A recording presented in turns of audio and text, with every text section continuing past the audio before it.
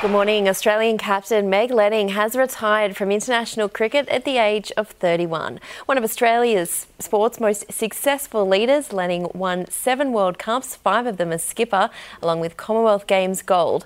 After 13 years and 241 games in the green and gold, Lanning says she no longer has the desire to keep competing at the top level.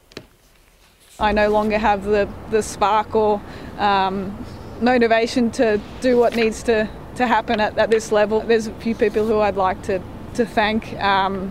Firstly, Mum and Dad, who are here, and my family. Meg's also led a generation that has been at the forefront of driving rapid advancements for the game and for women's sport more broadly. Lanning captained Australia's 182 times and departs as our leading run scorer across all formats with 8,532 and 17 centuries.